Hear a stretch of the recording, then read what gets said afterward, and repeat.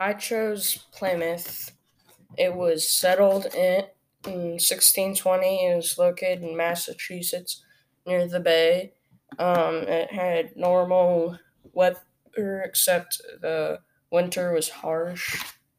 And the motives and groups of people who settled, the pilgrims, and their motive was religious freedom. Leaders and important people were Will Bradford and John Carver, and they were both governors.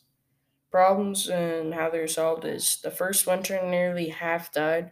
The solution was women and children slept in their ship, men slept in the building.